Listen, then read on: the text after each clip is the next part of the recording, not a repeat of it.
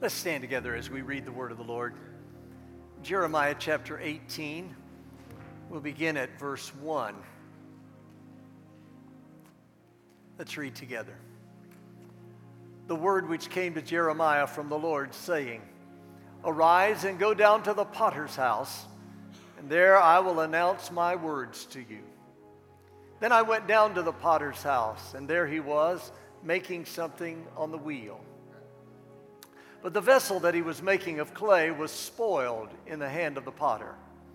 So he remade it into another vessel, as it pleased the potter to make.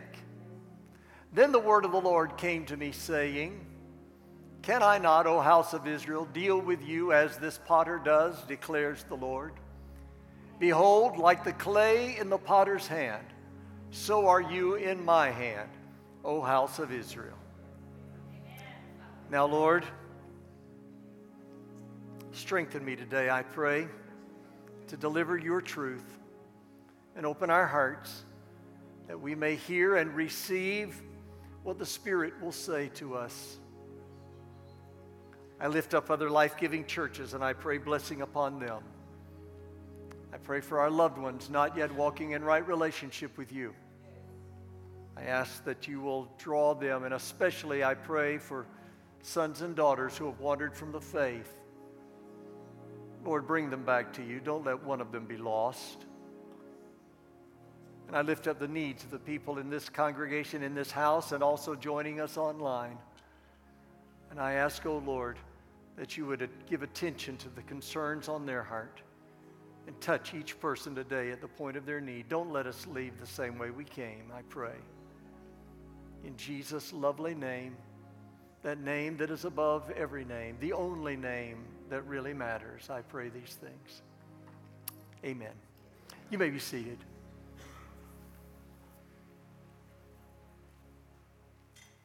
In the passage that forms the text for the message today, the Lord took the prophet Jeremiah to the house of the potter. What he saw there served as an illustration for how the Lord was working with and was dealing with the nation of Israel. Well, I want to spend some time with you here at the potter's house today, because what we're going to discover is that this potter is more than a mere potter. This is the Lord. And this clay, well, it's more than just clay. And it's more than just the nation of Israel. It's you. And the process, well, it's more than fashioning a vessel. It's a picture of how the Lord fashions and shapes and molds your life into a vessel that he can use for his glory. Now, we have someone in our congregation who does a lot of work with clay and pottery, and in fact, she even teaches this. So Bella, if you would come, I've asked Bella if she would help me with this message today. I figure that she may actually get more attention with the message than I do, so that's all right. And as she's kind of getting set up, I want to begin our visit to the potter's house by telling you a little about the master potter. See, not just anybody can be a potter. It takes skill, it takes training, it takes hours of working with the clay, getting to know when it feels right and when it's the right consistency and the right amount of pressure to use so that things will take the proper shape. And not just any clay will do, and not just any individual can shape a vessel properly. It takes a correct mixture of clay and the skills of a trained artisan to form a pot for successful firing. Most people that begin the process of making something out of clay have a lot of false starts. They make a lot of mistakes. They have a lot of things that wind up on the junk pile before they can actually craft something that is useful. Well, I want to tell you that isn't the case with the potter in our text, because he's the master potter. He's been doing this a long time. Every one of his vessels, listen, every one of his vessels has always turned out perfectly. This potter's work is first of all done with purpose. When the Lord, the master potter, begins his work, it's always with a divine plan and purpose. He isn't just slinging stuff around hoping something will take shape. Oh no, he works from a master plan. He has a grand design in mind from the very beginning. He sees something in you that you do not see in yourself. So when he begins working in your life, he does so with purpose. Not only that, but I want to tell you the master potter is patient. He's careful. He doesn't hurry the process. He takes the time necessary for the needed preparation before he ever begins the shaping process. He never works according to the timetable of the clay. He works according to his divine timetable. See, he doesn't want to sacrifice beauty for speed. He doesn't want to do that. He isn't mass producing vessels that all look the same way. Each one is individually handcrafted. And even when a particular lump of clay is difficult to work with, come on somebody, he never gives up on it. He carefully, meticulously, diligently molds and shapes and crafts. He is inexhaustibly patient.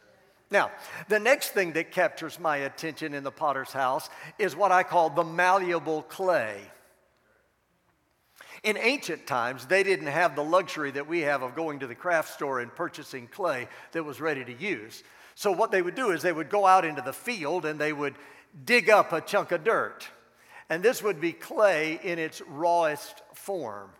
The potter would begin by picking out the obvious problems, the little sticks and the stones and the bugs, to get it as clean as possible that he could to the naked eye. He would work with it and feel it, and if he felt something that was rough, he'd pull that out, and any little grass pieces, and he'd rub it around and do all of that. And then he would begin to mix that clay with water, and he would sift it to remove additional foreign objects that didn't need to be there.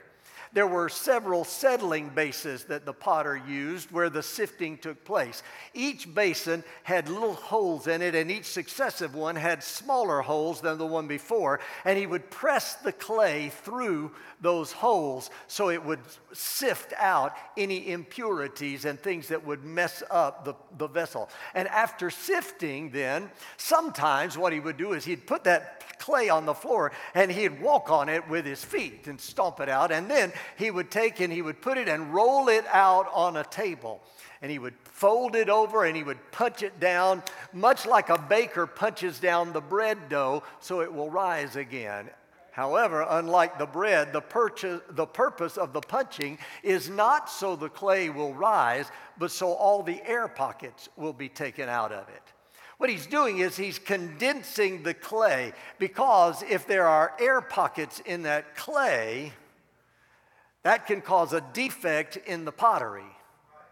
It would create a weak area that would lead to the vessel becoming flawed and useless.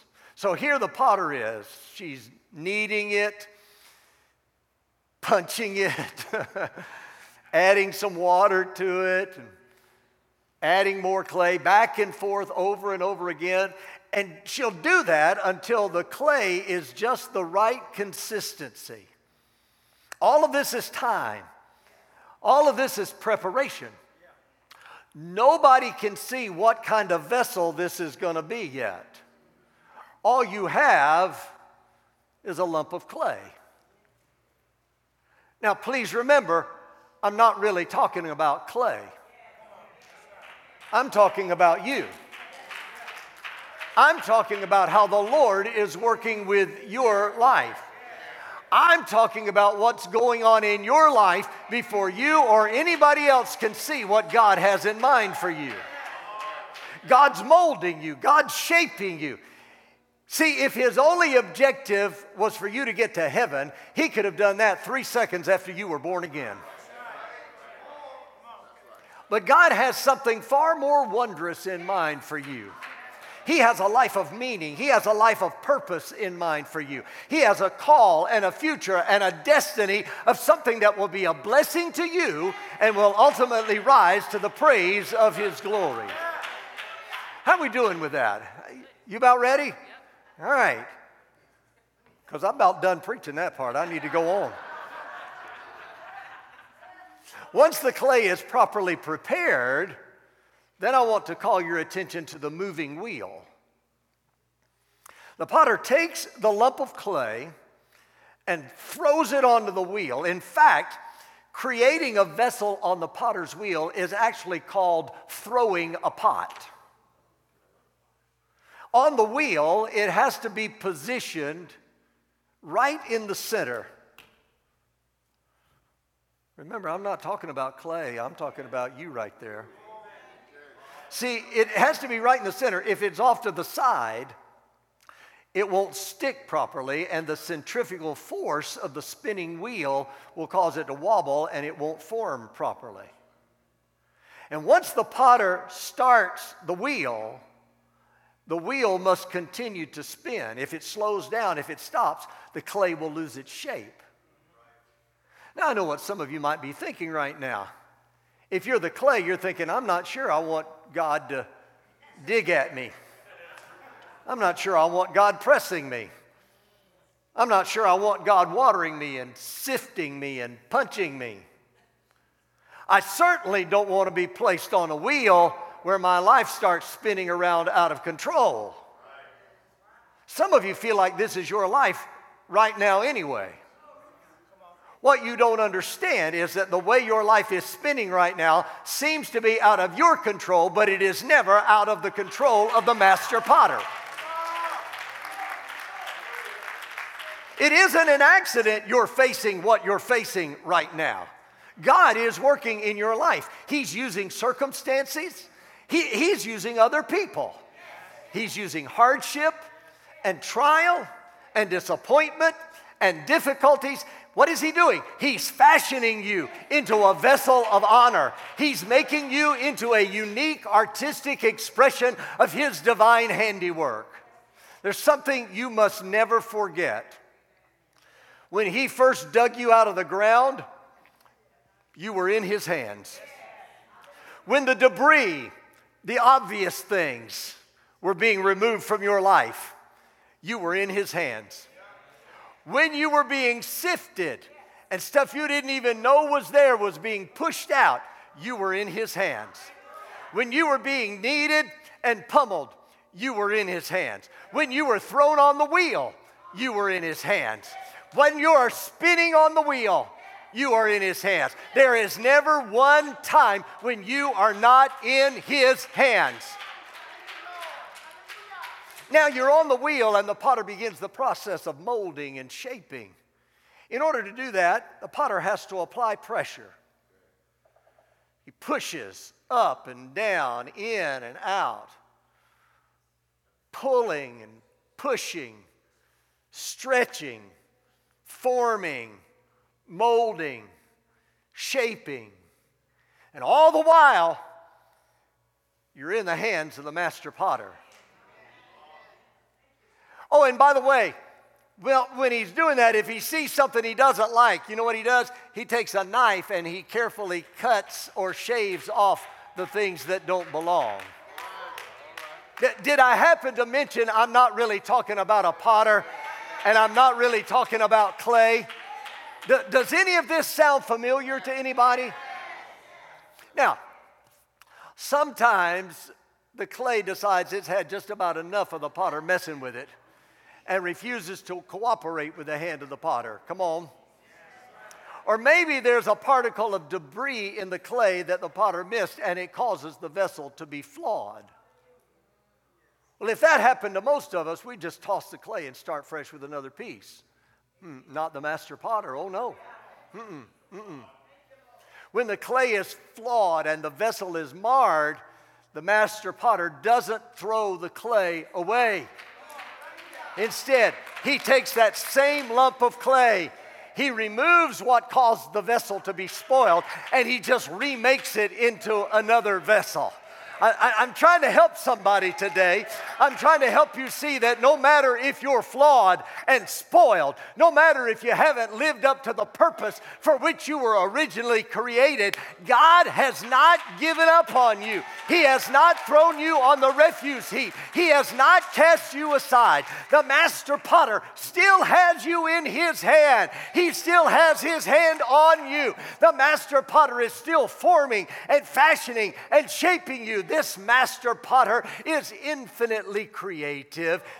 Oh, you're not going to look like you did before, but you'll be a new vessel. This is the grace of God. You are the clay in the hand of the master potter. Even though you may be marred, he's not going to throw you away. He'll make something fresh and new out of your life. See, you may be spoiled, but you're in his hand. You may be corrupt, but you're in his hand. Even if you are ruined, you're in his hand. Even if you've made mistakes, you're in his hand. But Pastor, I've failed. Yes, but you're in his hand. But Pastor, I'm guilty. Yes, but you're in his hand. And I'm scarred from life's skirmishes. Yes, but you're in his hand. You may be bruised, but you're in his hand. You may be beaten, but you're in his hand. You may be battered, but you're in his hand. You may be burned by the flames of failure. Yes, but you're in his hands.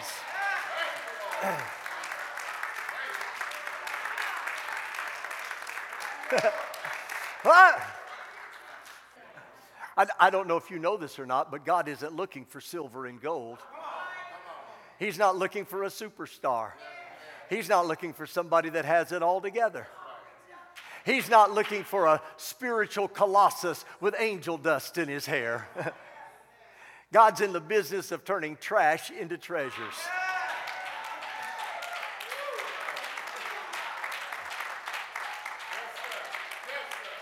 Give him junk, he'll turn it into jewels.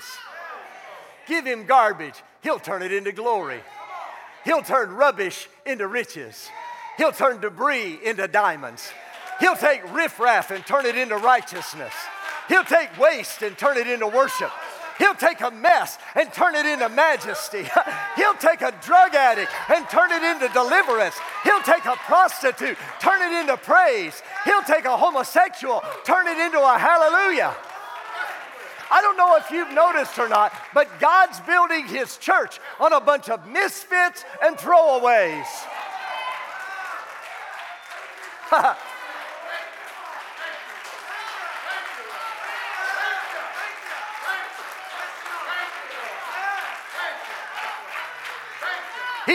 He takes a murderer like Moses, turns him into a liberator. He takes a dreamer like Joseph, turns him into prime minister of Egypt. He takes a captive like Daniel, turns him into a prayer warrior. He takes a shepherd boy like David and turns him into a king. He takes a child like Jeremiah, turns him into a prophet. He takes a fisherman like Peter, turns him into an apostle. He takes a tax collector like Zacchaeus, turns him into a disciple. He takes a persecutor like Paul, turns him into a missionary. He takes an adulterer like the woman at the well, turns her into an evangelist. All God needs is a piece of clay. You just submit yourself to the hand of the master potter, and then you step back and see what he will produce out of your life. Oh, glory to God. Hold that up, Bella. Can you do that so we can see? I want you to see what the potter is doing.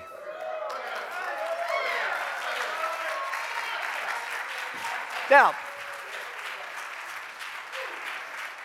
there's something marvelous about this piece right here that she's just done. There's no other piece just like that. That's a one of a kind right there. Now, notice what happens here. Just if you don't mind, just hold that for a second. Is that going to tire you out? Okay, you're good. Once that clay is formed into the vessel that has been designed and crafted by the master potter takes that vessel off the wheel. And right now, see, it has shape, it has form, but it isn't functional. Right now, that has no enduring strength.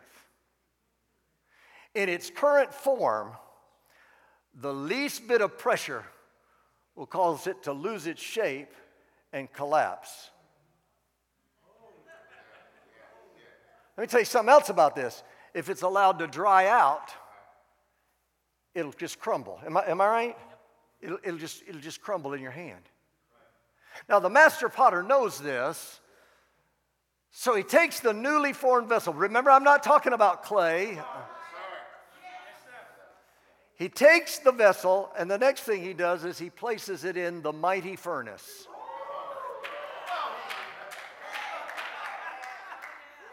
And it's there under extreme heat that the clay is transformed into pottery. I did some reading on this because I didn't know this. But you can find out anything on Google these days. You know.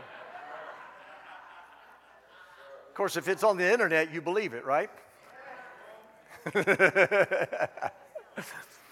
If that's true, I have some property out in the desert that's waterfront that you might be interested in.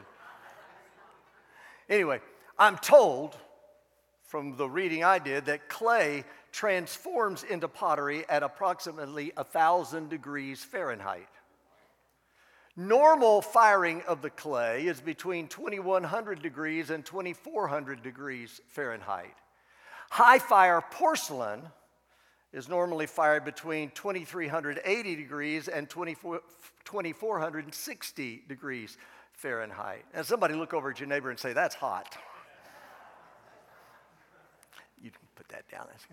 Now you thought after the master potter got through picking at you and poking you and pushing you and stretching you and prodding you and shaping you, you thought you were finished. You thought you were ready to be used.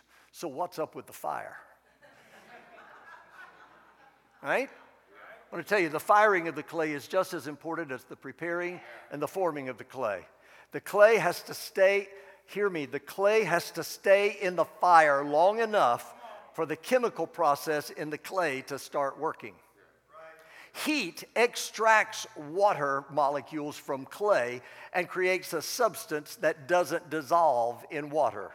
The beauty of properly fired clay is that it will not break down and disintegrate, even if you bury it for thousands of years. That's why when they go on these archaeological digs, one of the greatest things they can find is pieces of pottery. See, there's a reason you're going through the fire. That's what it's talking about in 1 Peter chapter 4, verses 12 and 13. Beloved, do not be surprised at the fiery ordeal among you, which comes upon you for your testing, as though some strange thing were happening to you. But to the degree that you share the sufferings of Christ, keep on rejoicing, so that also at the revelation of his glory, you may rejoice with exultation. Now, I want to tell you, just about the time you think you can't stand the heat anymore, that's when the fire gets turned up just a little bit hotter. It's because the master potter is creating something that will endure not just for time, but will endure for all eternity as well. Does anybody remember the story of the 3 Hebrew boys in the book of Daniel? Remember, they were thrown into the fiery furnace that had been heated 7 times hotter than it had ever been heated before. Well, there's a lesson from that story I don't want you to miss. The lesson is this: God didn't keep them out of the fire. Instead, God kept them in the midst of the fire. When the fire was the hottest, that's when God was the most real, the most present. When the fire was the hottest, that's when God's grace was the greatest. And I just want you to know today, if you're in the fire, you're not alone, because the Lord himself is walking with you. He's the one who's keeping you from collapsing. He's the one sustaining you. He's the one making sure you're not destroyed. He's holding you. He's helping you. He's protecting you. When those 3 boys came out of the fire, the Bible says their hair wasn't singed, their trousers weren't damaged, they didn't even smell like smoke. And I just came by to remind somebody today that you're going to get through this fiery ordeal you're in right now. God's grace is going to see you through. This fiery ordeal is not going to destroy you. It's going to develop you. It's going to form you into a vessel of honor that is useful to the master. And when you get through the fire, you will not bend when the pressure comes. And when you get through the fire, you will not crumble and fall apart at the first sign of trouble. But when you get through this fire, you'll be strong and confident and courageous. That's what the master potter is doing in your life right now. Now, it gets better. There's more. Because once that vessel is removed from the fire, it must be scoured and scrubbed to remove any lingering signs of air bubbles that may have surfaced in the fire. All the nicks and bumps have to be smoothed out. Some of you could use a little sandpaper. I'm just saying.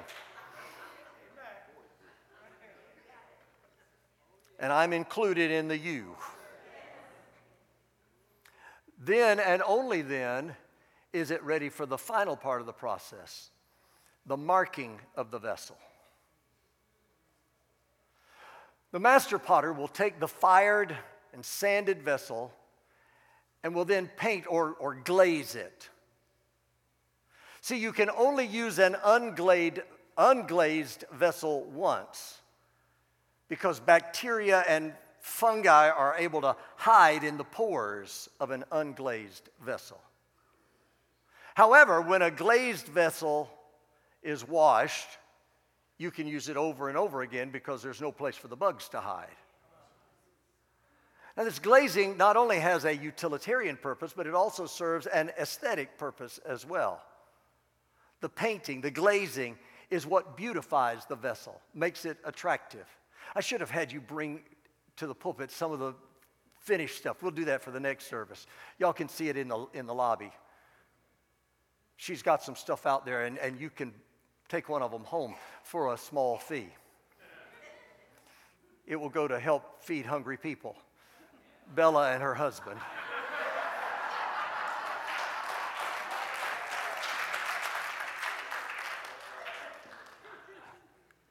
See, I want to tell you, the glazing beautifies the vessel. It makes it attractive. This is what the Lord does with you when He places His anointing upon you. The anointing drives out any damaging effects. The anointing beautifies the life.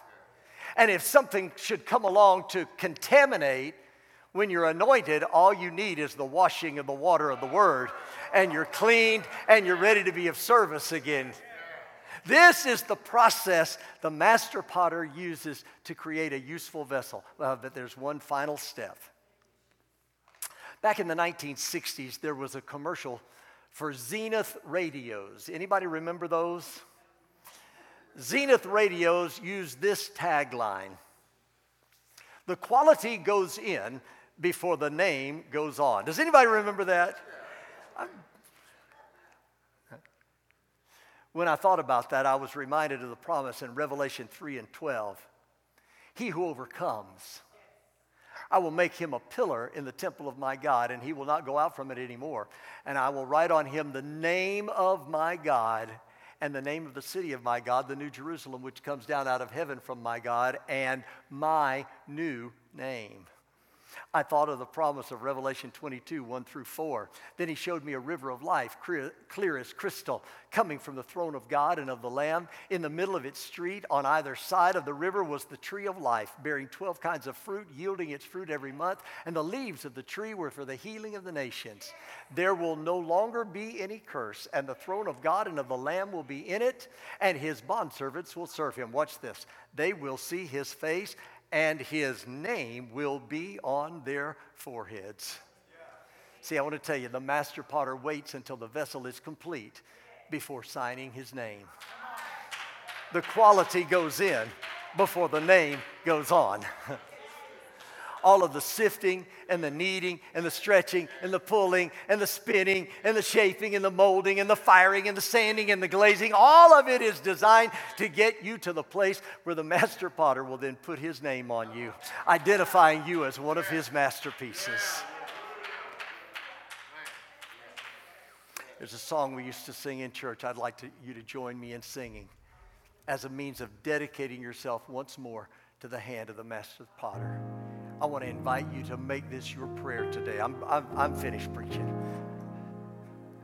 But we need to recognize, remember, I'm not talking about a potter in clay. I'm talking about God in you. This is what God is trying to do. Is anybody encouraged today? Does anybody see that? But see, this only works if the clay is submitted to the hand of the master potter. So I'm going to ask you to make this your prayer song of dedication, and sing, "Have thine own way, Lord, have thine own way. Thou art the